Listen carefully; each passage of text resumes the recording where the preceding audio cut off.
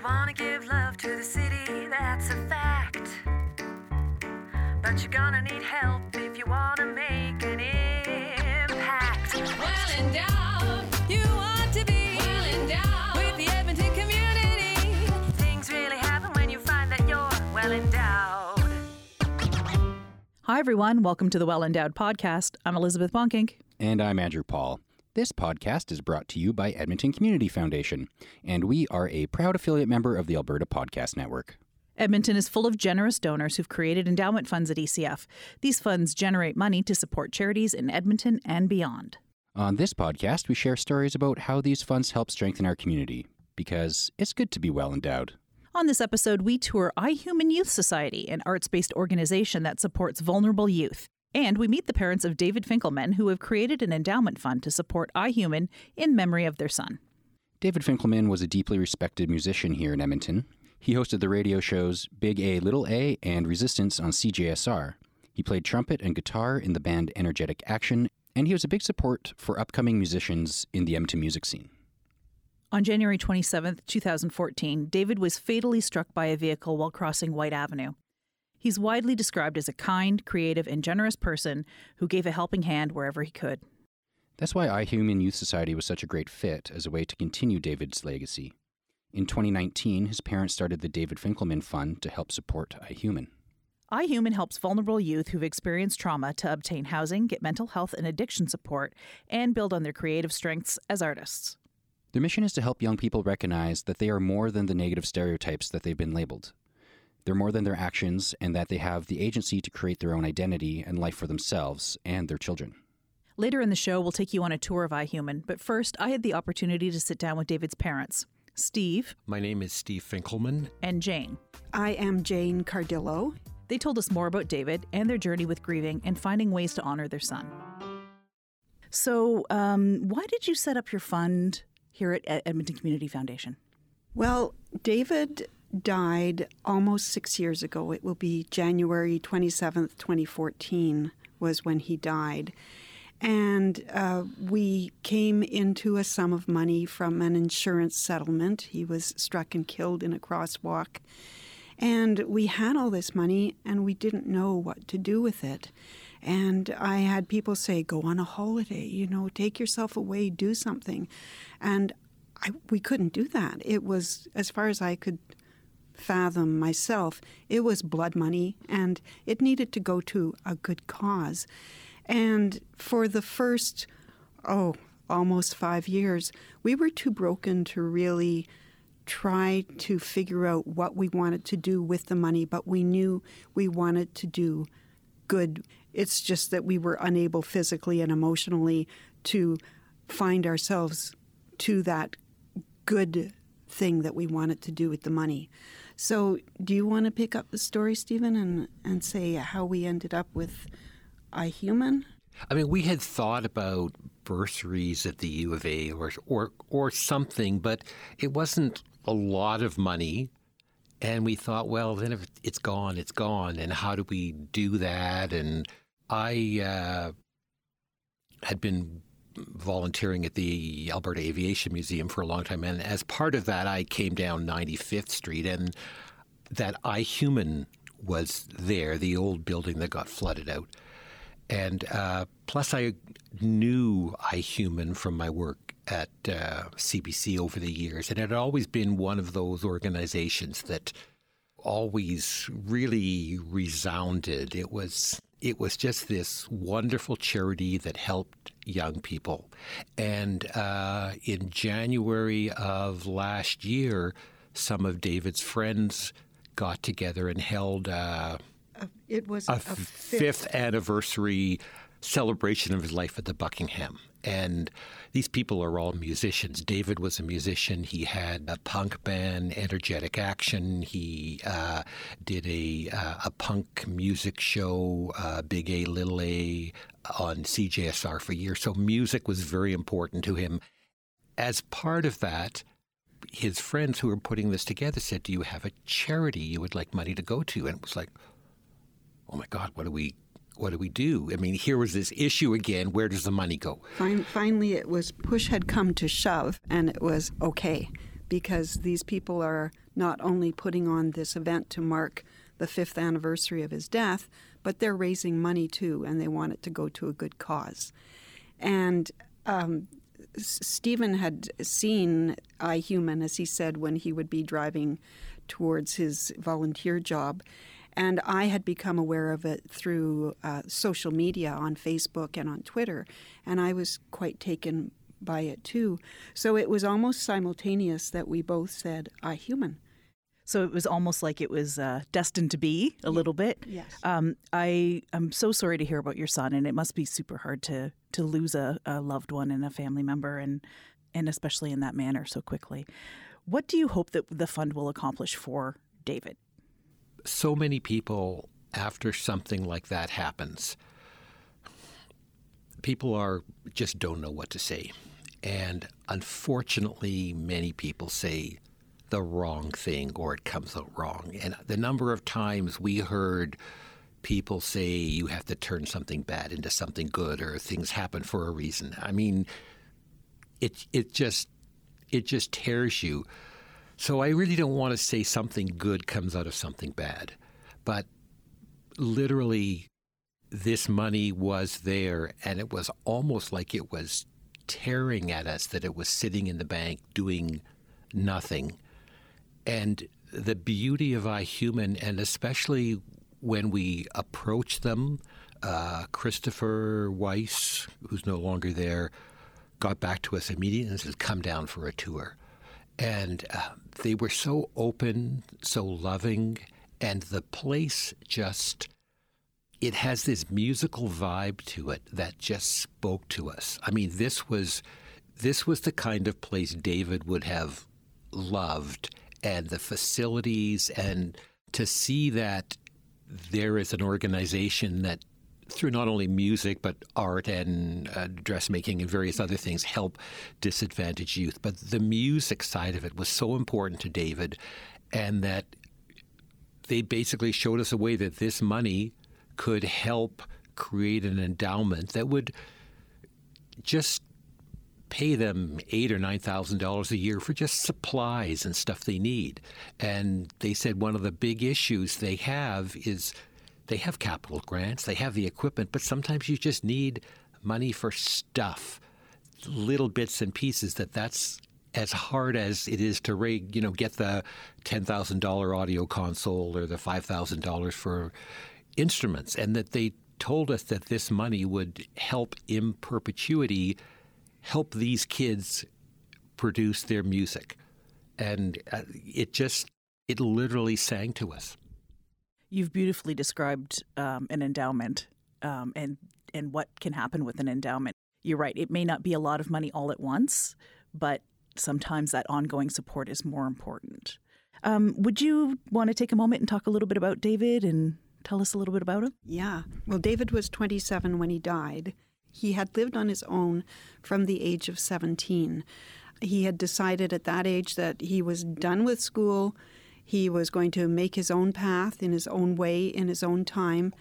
And so he took this path, and we just let him go and watched him as he grew. And he would live in rundown dwellings with fellow musicians, and he'd work low-paying jobs because all of his energy and his passion was going into his music.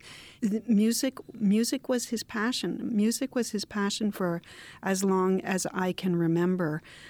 But we watched him as he took this path, and we supported him. And every Sunday, David would come for dinner. And after he died, all his friends said, oh, no, we knew that Dave didn't do anything with anybody on Sunday, because he'd say, nope, that's my day to have dinner with my family, with my parents. So we miss him so much on Sundays now in particular. But he just grew in his own way. And when he got to be 25, he said, you know, Mom, I think I'd like to try university. And I thought, oh, wow. We said, great, we support you fully on that. And we saw him go back to school. And He gravitated to his interests, which were music and English, and he was doing extremely well at school and really into it, really into learning and into the writing of the essays and the whole thing. It was like he took to it like duck to water. And so we were very pleased with how things were going with him. But David was just a kind, easygoing guy. And just going back to iHuman for a minute, when we walked into the iHuman music studio, we met a young man who I think might be the coordinator of the music section, Enoch.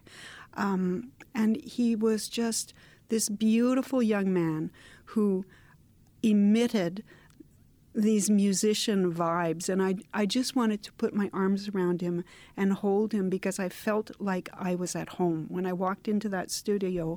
Musicians are not a funny bunch, but they're a different kind of person. It's like, okay, man, yeah, no, we'll do it when you're ready. Oh, you can't come now? Sure, we'll do it a little bit later. You know, they're so laid back, and it was just the feeling I got from being in that studio at iHuman. It was like there was an underlying heartbeat, and it was the heartbeat of music, but it was also the heartbeat of love and welcoming and compassion and helping that they do so well there. This seems like a good time to find out more about iHuman. Since Steve Finkelman and Jane Cardillo last visited, iHuman has moved to a new facility.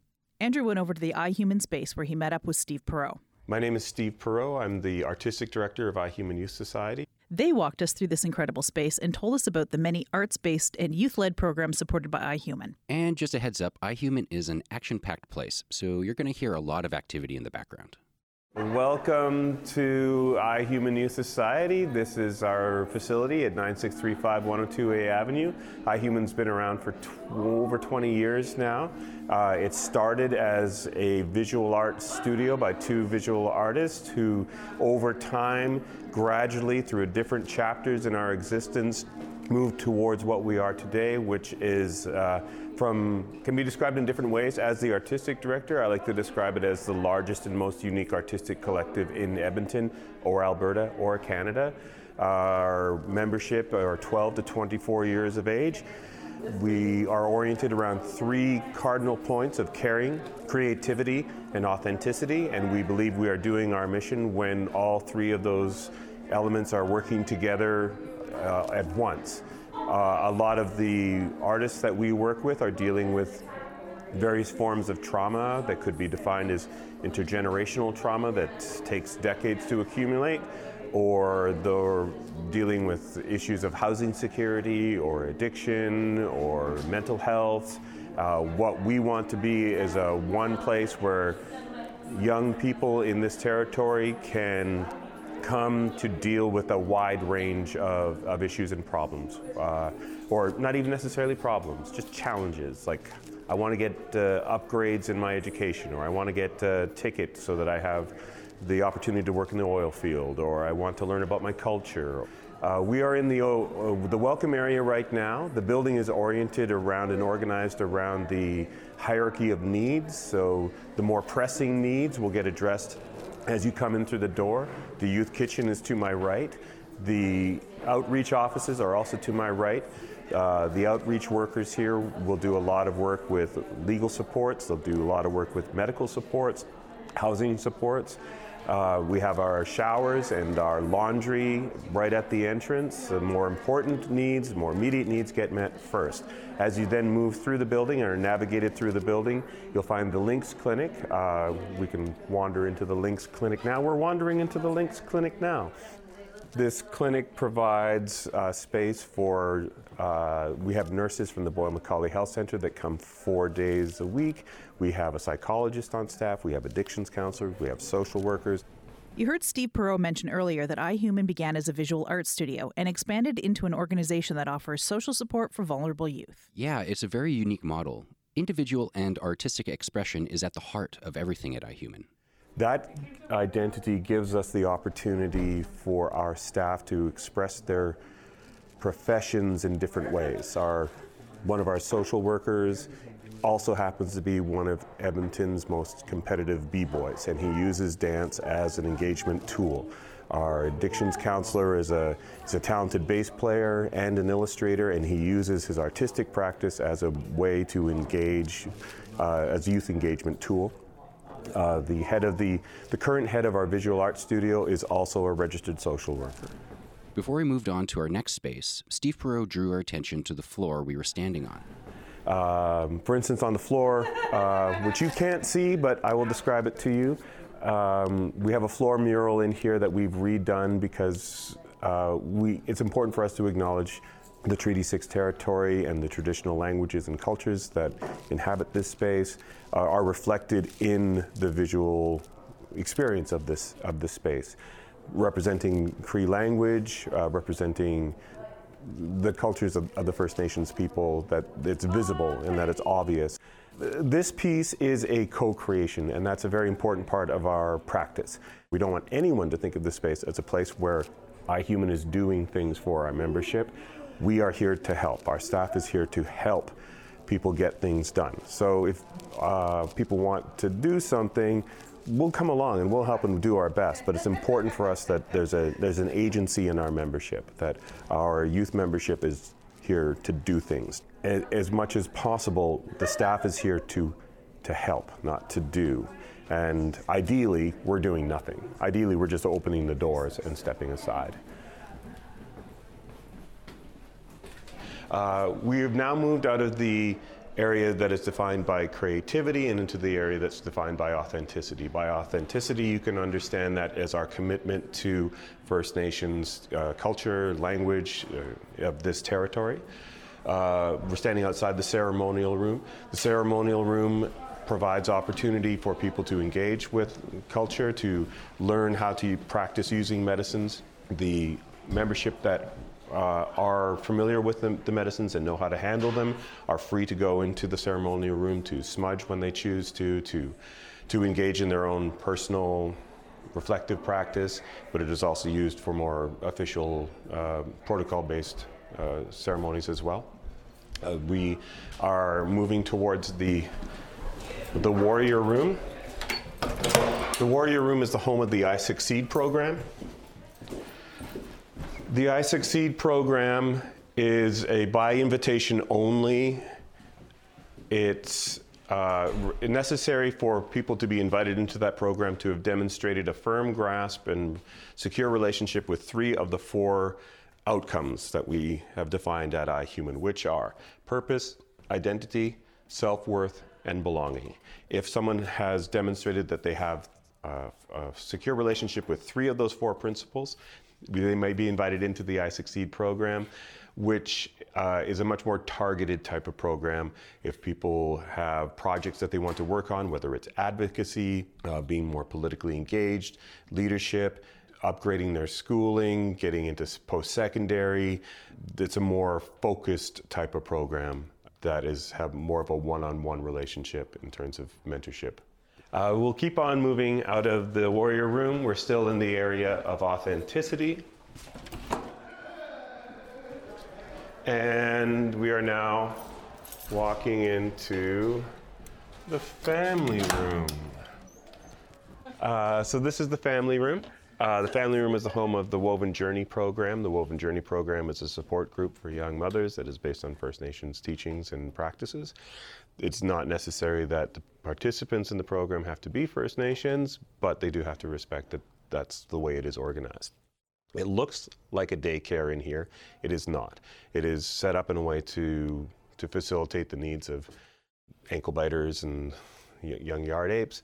As a group, it's the mothers that determine what the programming is. Yeah. They determine what it is they would like to do, what they would like to see, and then the leader of the program helps to facilitate it. This space has its own kitchen, food being sacred and important and necessary. This was the last room on the main floor. We haven't even gone upstairs yet, and already we've learned so much. Youth can come here to shower, clean their clothes, access a kitchen. And they're supported on their journeys, whether through mental health support, reaching their goals, skill development, connecting with culture and ceremony, and even through parenting. And like you said, Elizabeth, that's just happening on the first floor. So we have been downstairs. We've explored the entrance, the caring services area, the authenticity services area, and now we're about to go upstairs. It's a lot of activity going on here. We just finished the pipe ceremony, and we'll be having a feast. It's a bit of a unique day here, but now we're going to go upstairs, and upstairs is where all the studio spaces are.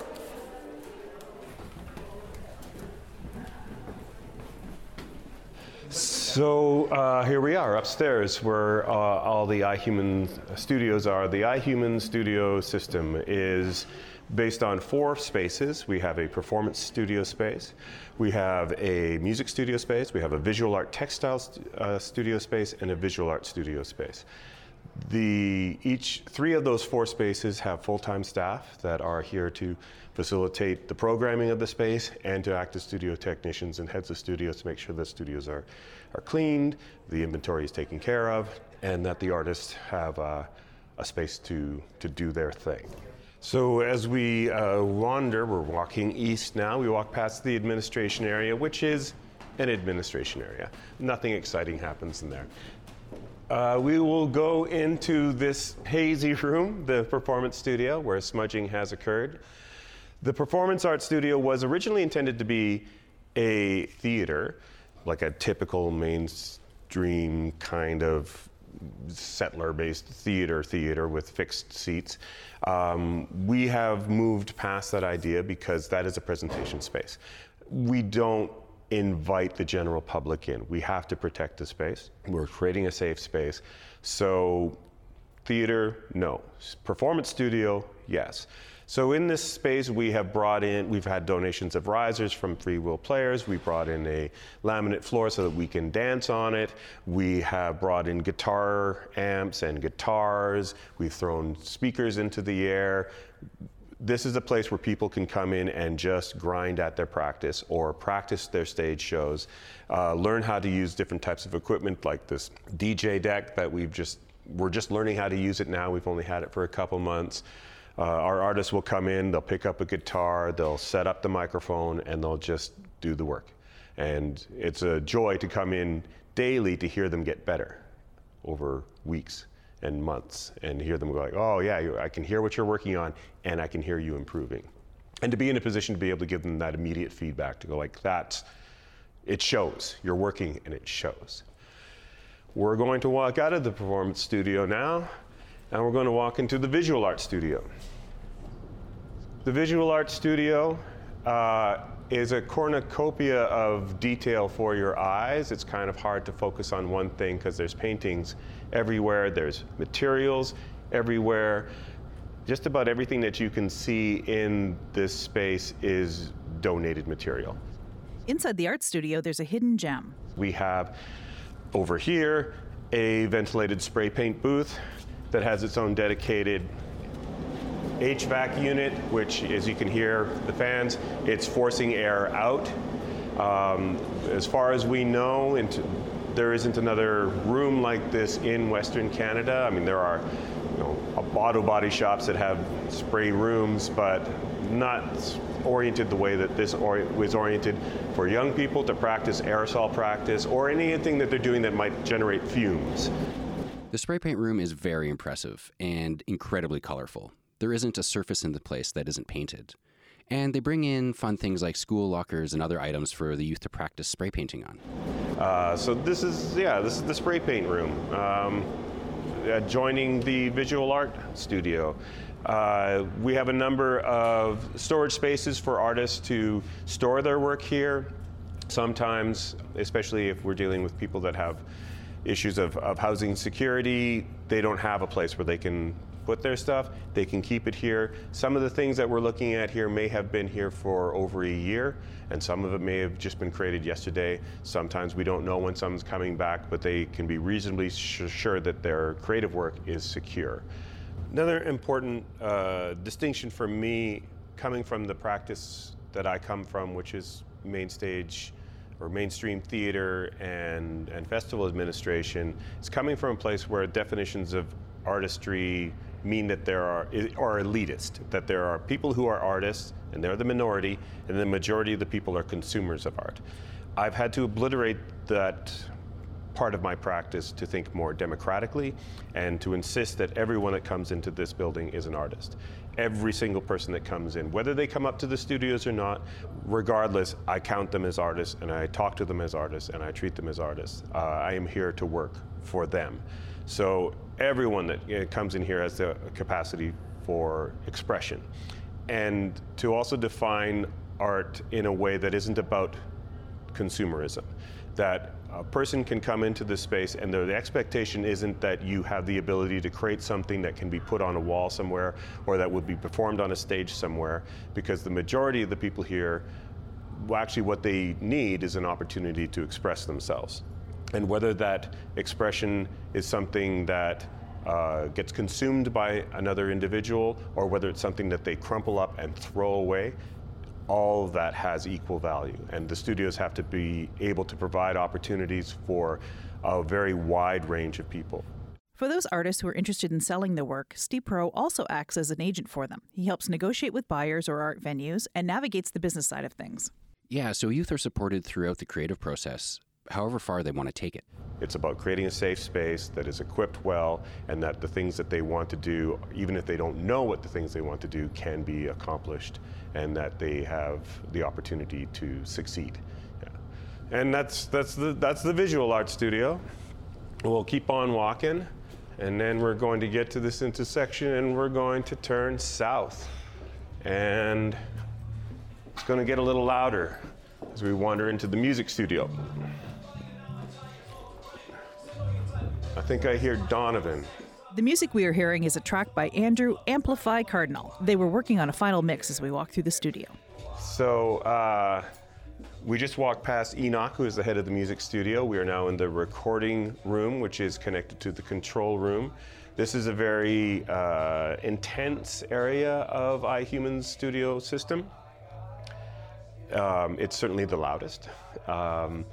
And it's the one that I would say is the most specialized. There are some people that come here that only come to iHuman because of the music studios. There's a significant population of people that are attracted to the facility and to the technical expertise that our head of studio, Enoch, provides.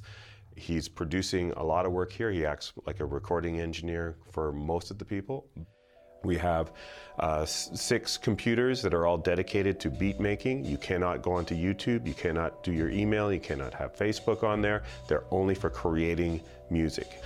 So there's a whole ecology that exists within the music studio, and each of the studios has its own ecology that's dependent upon the materials that you're working with or the technology that's in that space. So that's the music studio. Next, we walked over to the textile studio. This studio is adjacent to the music studio, so we could still hear them working on their final mix down in the room beside us. So now we are on the 4th of our studios in the studio system. This is the Fashion Textile Studio. The Fashion Textile Studio is very much like what it sounds like, but it's also one of the nicest rooms in the building. It has a southern exposure with windows, lots of natural light. We have domestic sewing machines and industrial sewing machines and sergers in here. The type of activity that will occur in here ranges from people coming in just wanting to fix their ripped jeans to people that are creating their own patches, to upscale their clothing, to conceiving, designing, drafting, cutting, building their own costume pieces or wardrobe pieces, we have one artist in particular right now who's developing her own fashion line and has been experimenting with doing fashion shows and is looking to go forward in advancing her practice. And we also have makeup is a very important part that will happen in here. Beading happens in here, jewelry making. There's so many different types of activities that happen within the Fashion Textile Studio. And as one of our previous fashion studio heads has articulated, fashion is the most democratic of all the art forms. We are all engaged in acts of fashion every day. If you define fashion as not being a Vogue magazine definition of fashion, but as self-expression. Whether it's intentional or not, we are all engaged in artistic acts of expression that we call fashion. And a lot of those happen here in a very, very intentional way. So that's the studio system, and that's my version of the tour. Now that we have a better sense of this amazing programming and support iHuman offers youth, let's return to Jane and Steve. David would be very pleased that we had chosen iHuman. He was just kind, and he was my boy, and I miss him a lot. It really does sound like that too. Yeah, I can feel that coming from you, that there's a hole there, but it looks like you found a great way to maybe help. Yeah, so going back to iHuman, what have you seen done so far with your fund? We haven't really followed up, I think. This journey has been, you do something and then that's done. And then it's take a breather. You take a breather. We just find that everything has to come at its own time. I mean, at this point, we just wanted to get the fund set up. We wanted to be able to put money in the fund for David's birthday and Christmas and things like that. And we have family members who I think be able to do that. So, I mean, literally, we bite this off in small bits. I know some people, after things like this, you see them, setting up foundations and running all over the place. And everybody's different. Yeah, we feel that the money is in good hands. We trust the foundation. We trust iHuman completely with that money. And it is, in a way, a burden that's been lifted from us. Burden may not be the proper word, but it's the only one I can think of right now. But that money was weighing very heavily on us. And we knew we had to do something. And I think that both Stephen and I are 100% sure that what we've done with that money is the perfect thing, that we could not have found another cause that David would have loved so much. David was always into looking out for people who were needy, even some members of his band who were younger than he was. They told us afterwards that he was almost a father figure to them. He always had a kind smile and a kind word for people he would meet on the avenue. He lived off White Avenue for the last decade of his life, and he was known to a lot of the homeless people there. And we just made contact with an off-duty first responder who had just happened to be on the scene when David was hit by the vehicle. And he was the first one to offer assistance to David. Excuse me, this man told us that he was down on the ground with David and a crowd had gathered and he was asking for people to help so that he could get David into position for CPR. And 2 Indigenous homeless men stepped out of the crowd. They knew David. They had seen him so often on the street, and they were the ones to offer help to this first responder. So we feel we're giving back to a community that is in need and is receiving such excellent care from the organization that we are giving money to. So we hope it will be like a circle. It will go around in a circle and maybe iHuman can pick up where David left off. Yes, thank you. That's it exactly. Thank you so much for sharing so much of your story with us. Is there anything you'd like to add about David or about your fund? I guess we should also mention, I mean, this is not really along the lines of the iHuman, but as the other part of this is we've also been active in traffic safety issues as a result of this. Mm-hmm. And again, not coming out of this, not like we've set something up to, wage war against bad drivers. It's just a way to express what something like road violence does to a family. And we've set up Voices for Traffic Safety, YEG.ca.